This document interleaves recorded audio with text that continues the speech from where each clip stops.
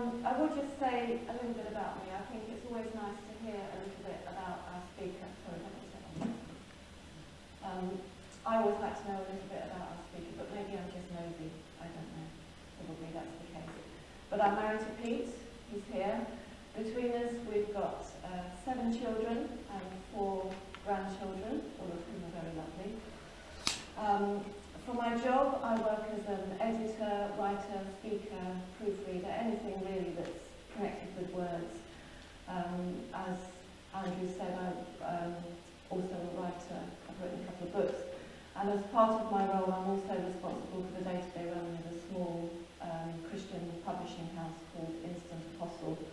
Some of you may or may not have heard of it, I don't know. So yeah, that's a little bit about who I am. So we're looking this morning at Genesis chapter 15 and chapter 22. We're going to actually look first of all at chapter 22, and then we're going to dip back a little bit into chapter 15. So picture the scene. Sarah and her family finally have been able to settle after all the ups and downs of the last few years. She's grateful for some peace in her life at last. Isaac is growing up. He's probably a young teenager by now. And God has promised to do so much through Isaac. What a privilege it is for Sarah to be his mum. And then one day, pretty much like any other day, Abraham comes to Sarah and he says that God's told him to take Isaac and to go off to a place called Moriah and to worship him, and they'll be gone for a few days. So early next morning, Sarah waves them off, a very excited Isaac, but a quite subdued Abraham. Sarah probably doesn't think any more of it and puts it down to the fact that Abraham feels he's a bit long in the tooth now to be doing these long treks. He is well over 100 after all. So then we fast forward about a week.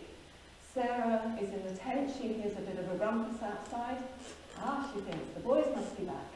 I'll just go out and I'll say hello. But before she gets a chance to do that, Isaac comes bounding into the tent. Mum, Mum, you'll never guess what happened. And Sarah listens in growing horror as Isaac recounts the events of the last few days. Your dad did what? This is her precious boy, the one that God had promised to them, the gift that God had given to them in their old age. What on earth was Abraham thinking? And we can only imagine the conversation that might take place later between Abraham and Sarah. Would Sarah really comprehend Abraham's reasons? Would she understand his conviction, his faith? Would she agree that he had done the right thing? Or might it always continue to be a source of tension between them?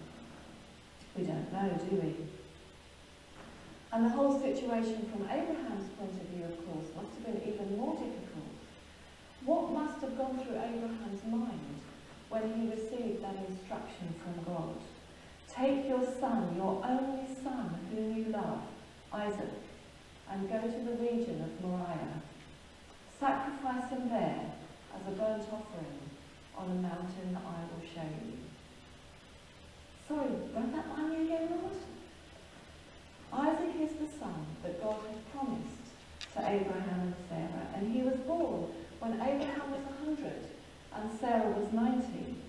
They'd long given up on the hope of ever having children, but God gave them a miracle. God says about Isaac in chapter 17 of Genesis, your wife Sarah will bear you a son, and you will call him Isaac. I will establish my covenant with him as an everlasting covenant for his descendants after him. But yet God's promise here appears to be in direct contradiction with this instruction that he gives to Abraham. If Abraham sacrifices Isaac, how can God fulfill his promise that Isaac's going to have many descendants? It just doesn't make sense. And we're not told that Abraham questions God here. There are a number of other occasions in Genesis where Abraham does question, and he and Sarah actually take matters in their own hands because it seems to them perhaps that God is a little bit slow in keeping his promise. But perhaps now Abraham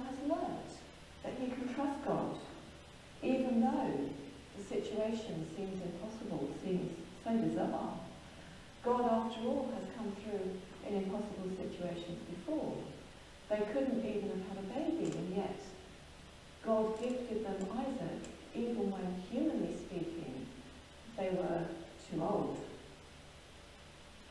So Abraham has faith in God, even though the situation seems impossible. And Abraham takes action straight away. We're told early the next morning, we're told Abraham and Isaac, they set off with 2 servants, a donkey, and a whole stack of firewood.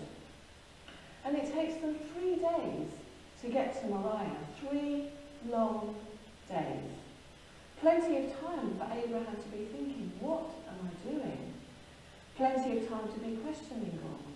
Plenty of time to be questioning himself. Did I really hear correctly? Plenty of time to be tempted to turn around and go home. But it's testament to Abraham's faith that he didn't do any of those things. Abraham trusts in God, even in this seemingly impossible situation. He tells his servants in verse 5, "We will worship and then we will come back to you," suggesting here that he's still holding on to God's promise about descendants. And of course, for that to happen, Isaac has got to live. The writer to the Hebrews puts it like this in chapter 11, verses 17 to 19. "By faith, Abraham, when God tested him, offered Isaac as a sacrifice. He who had embraced the promises was about to sacrifice his one and only son, even though God had said to him, 'It is through Isaac that your offspring will be reckoned.'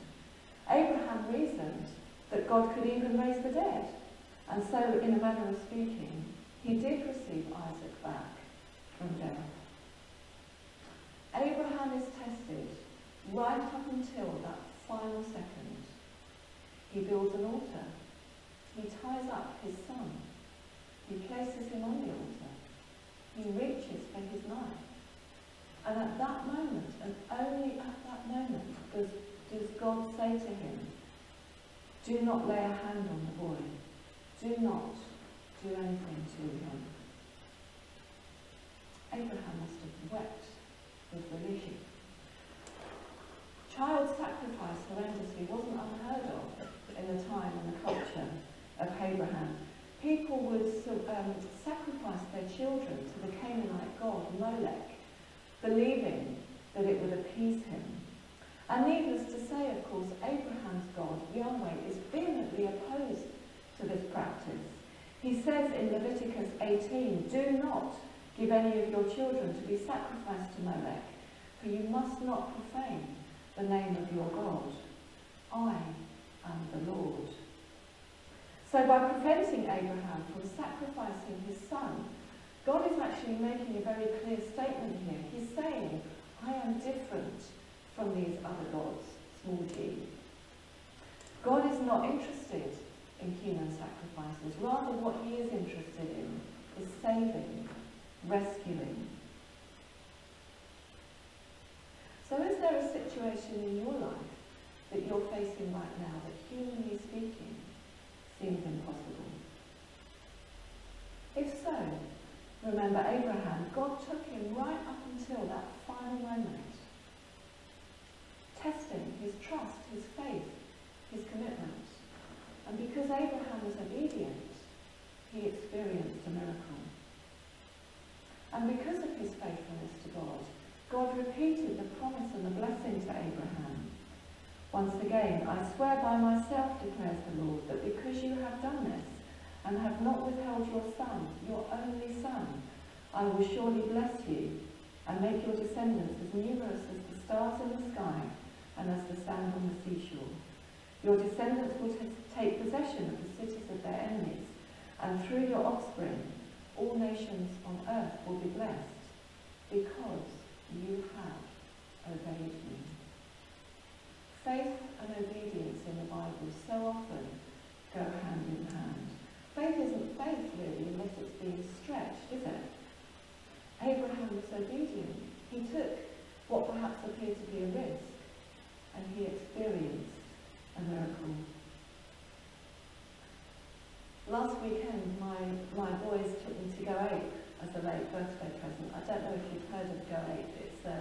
a treetop challenge, and there's various rope swings and rope bridges and wooden platforms and zip wires and all sorts. You have to climb up into the trees, and then you have to make your way from one platform to the next with a various variety of challenges and different, they differ. Some of them are quite easy, but you have to make your way from one platform to the next. As I say, some of them are quite easy. Some of them you just think, oh my goodness, how on earth am I going to get from here to there? Here's just a little example to show you.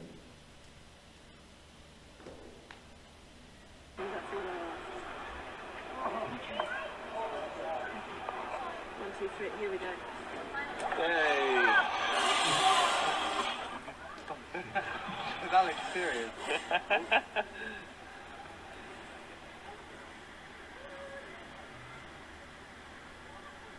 That was very nerve-wracking.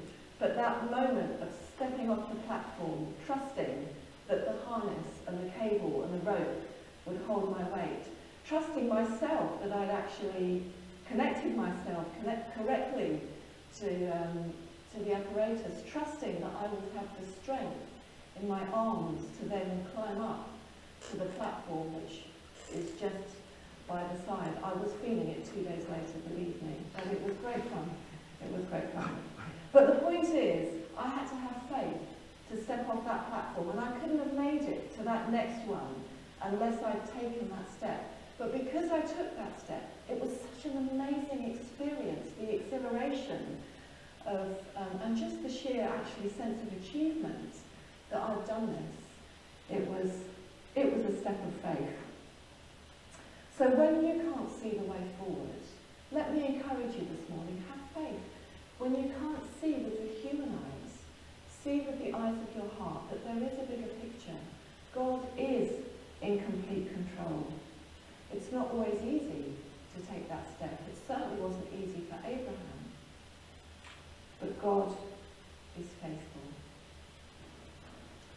I've often wondered why God tested Abraham in this way.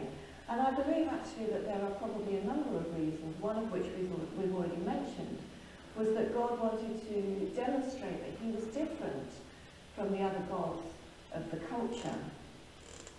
He is a God of love, of compassion, of salvation. God promised a son to Abraham and Sarah, and they waited 25 years for the fulfillment of that promise. And it's totally possible, very likely in fact, that once Isaac came along, Abraham and Sarah were completely besotted with him. Maybe we've experienced ourselves, or we've seen new parents with their babies, haven't we? And babies have a way of somehow filling the room, don't they? Dominating the conversation, everything that goes on. They can be a distraction from what else is going on around us. And that's absolutely right. Babies are a gift from God, and they are to be celebrated.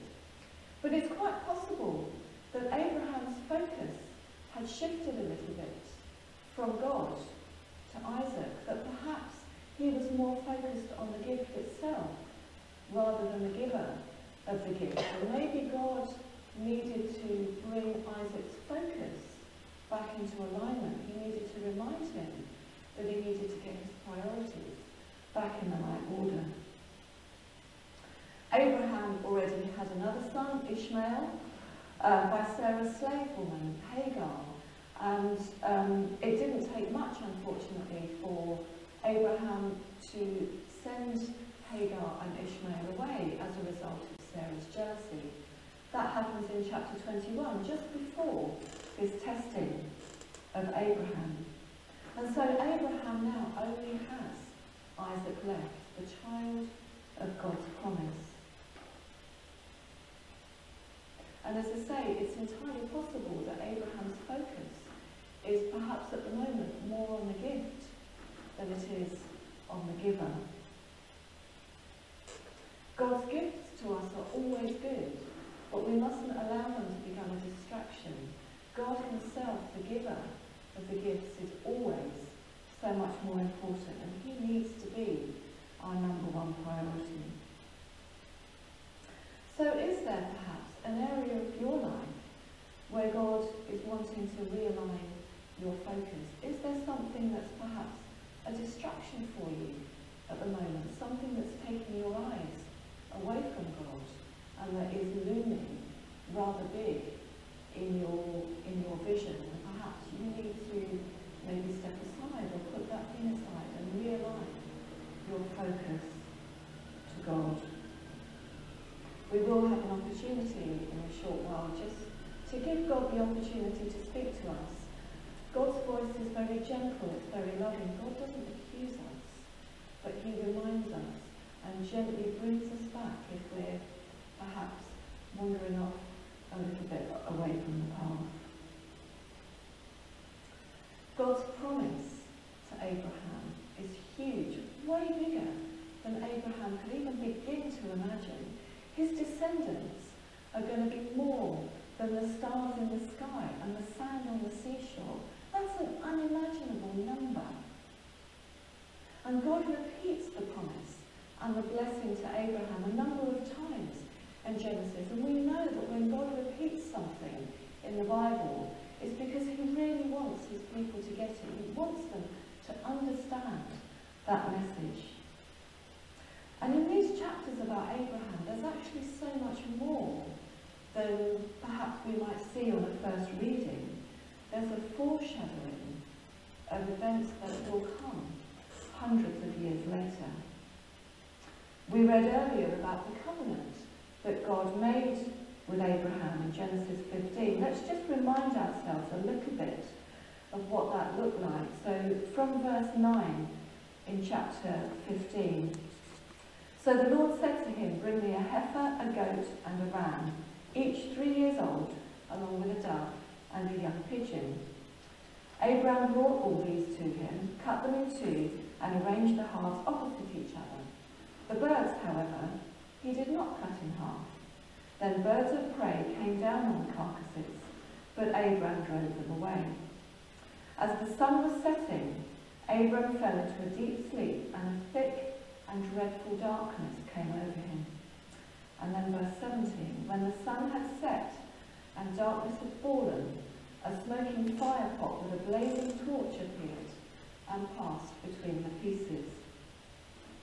Now this covenant that God made with Abraham, as he was known then, this was before God had changed his name to Abraham, this covenant was what was known as a suzerain vassal covenant, and it was a covenant between two unequal parties, a bit like a lord and his servants. So the suzerain, the controlling party, would promise protection to the vassal, and the vassal in return would promise exclusive loyalty. He would be required to pay tributes, which were a bit like taxes, and he would promise military assistance whenever it was required. And when parties made a covenant like this, it was known as cutting a covenant, and that comes from the cutting of the animals that were cut in two to ratify the agreement, to confirm the covenant. And the parties would walk between the two pieces, and by doing that, what they were effectively saying was, if I don't keep my part of the bargain, may what has happened to these animals happen to me. But something a little bit different happens here. Abraham is not the one who passes between the pieces. He's fast asleep. And verse 17 tells us that a blazing torch appears and passes between the pieces. Fire in the Bible is very often a symbol of God's presence. So it's not Abraham here who passes between the pieces and says, "May my flesh be torn apart if this covenant is broken." It's God who makes that vow. And we know, of course, that God never did break his part of the covenant, but Abraham's descendants did. And it was God's flesh in the incarnation of Jesus that was torn apart as a result. So in chapter 22 then, we also see a number of other foreshadowings of Jesus. I just find this fascinating. I really do. But in verse 2, first of all, God says to Abraham to take his only son, as we've already mentioned, The Greek version of the Old Testament translates only here as beloved. The two words are very often used interchangeably. And of course we hear of another son, another only beloved son in the Gospels, don't we? At Jesus' baptism, where the voice of God says, "This is my beloved son."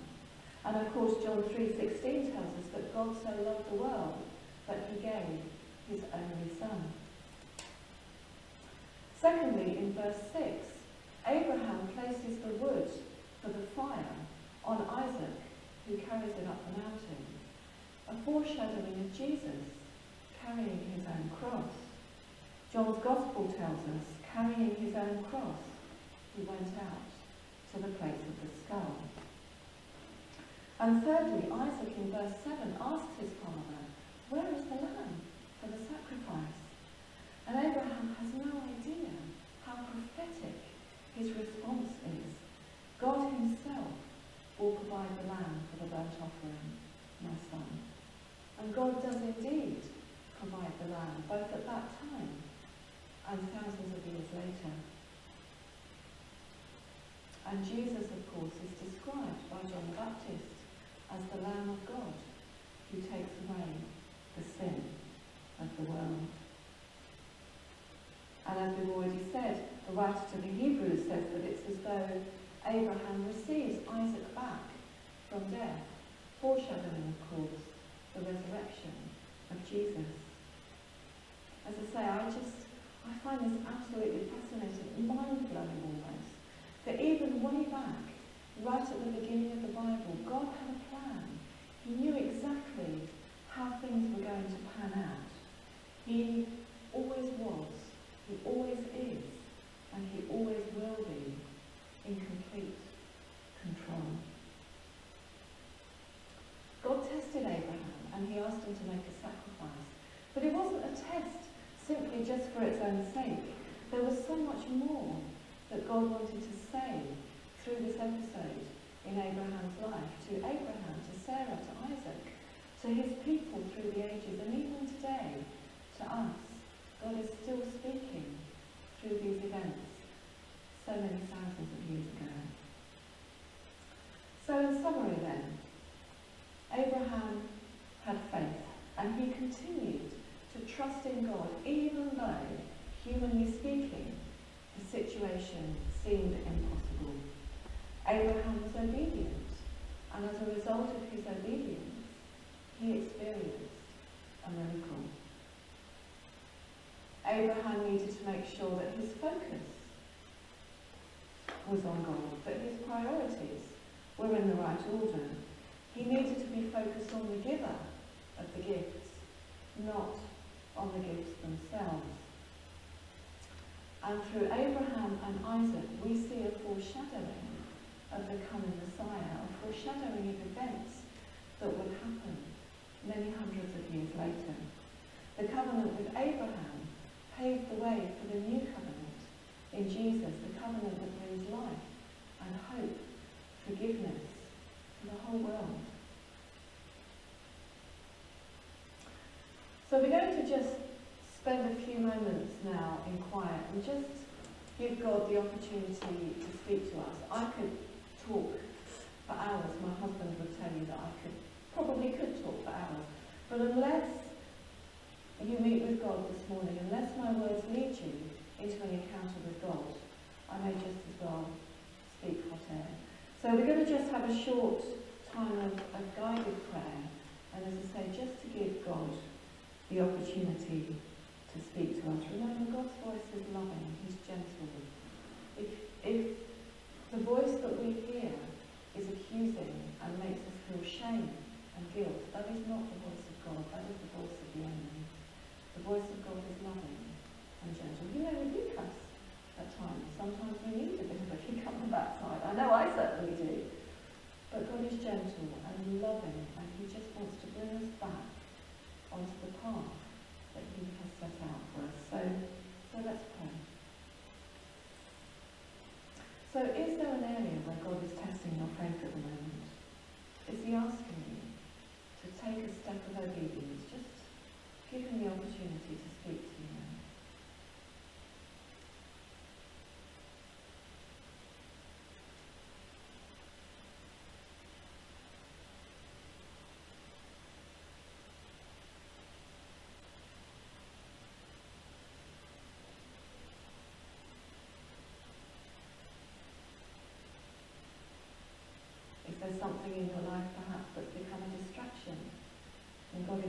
you to reshift your focus back to Him.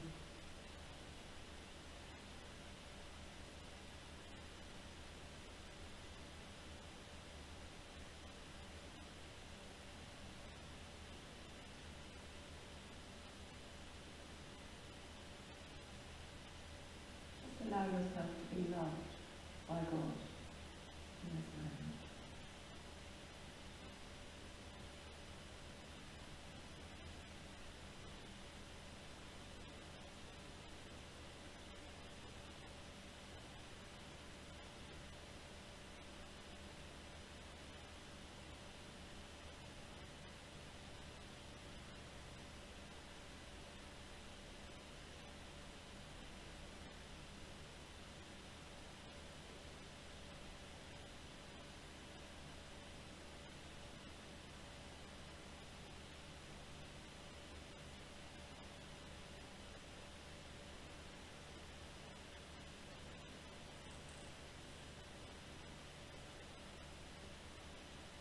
Father God, thank you for your love for each one of us. Thank you that you know us. You know every single thing about us.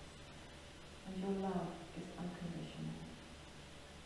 Thank you, Lord, that you are in complete control of every situation in our lives. We may be going through tests. We may be going through challenges. We may not be able to see the way forward. But I pray, Lord, that you will give each one of us the courage to take those steps of faith that you are calling us to take, so that we might experience the miracles that you long to do in our lives. Help us to keep our eyes fixed on you, only on you, and to ensure that everything else in our lives takes its rightful place. Thank you for the stories of Abraham and Sarah and Isaac, and what they can teach us.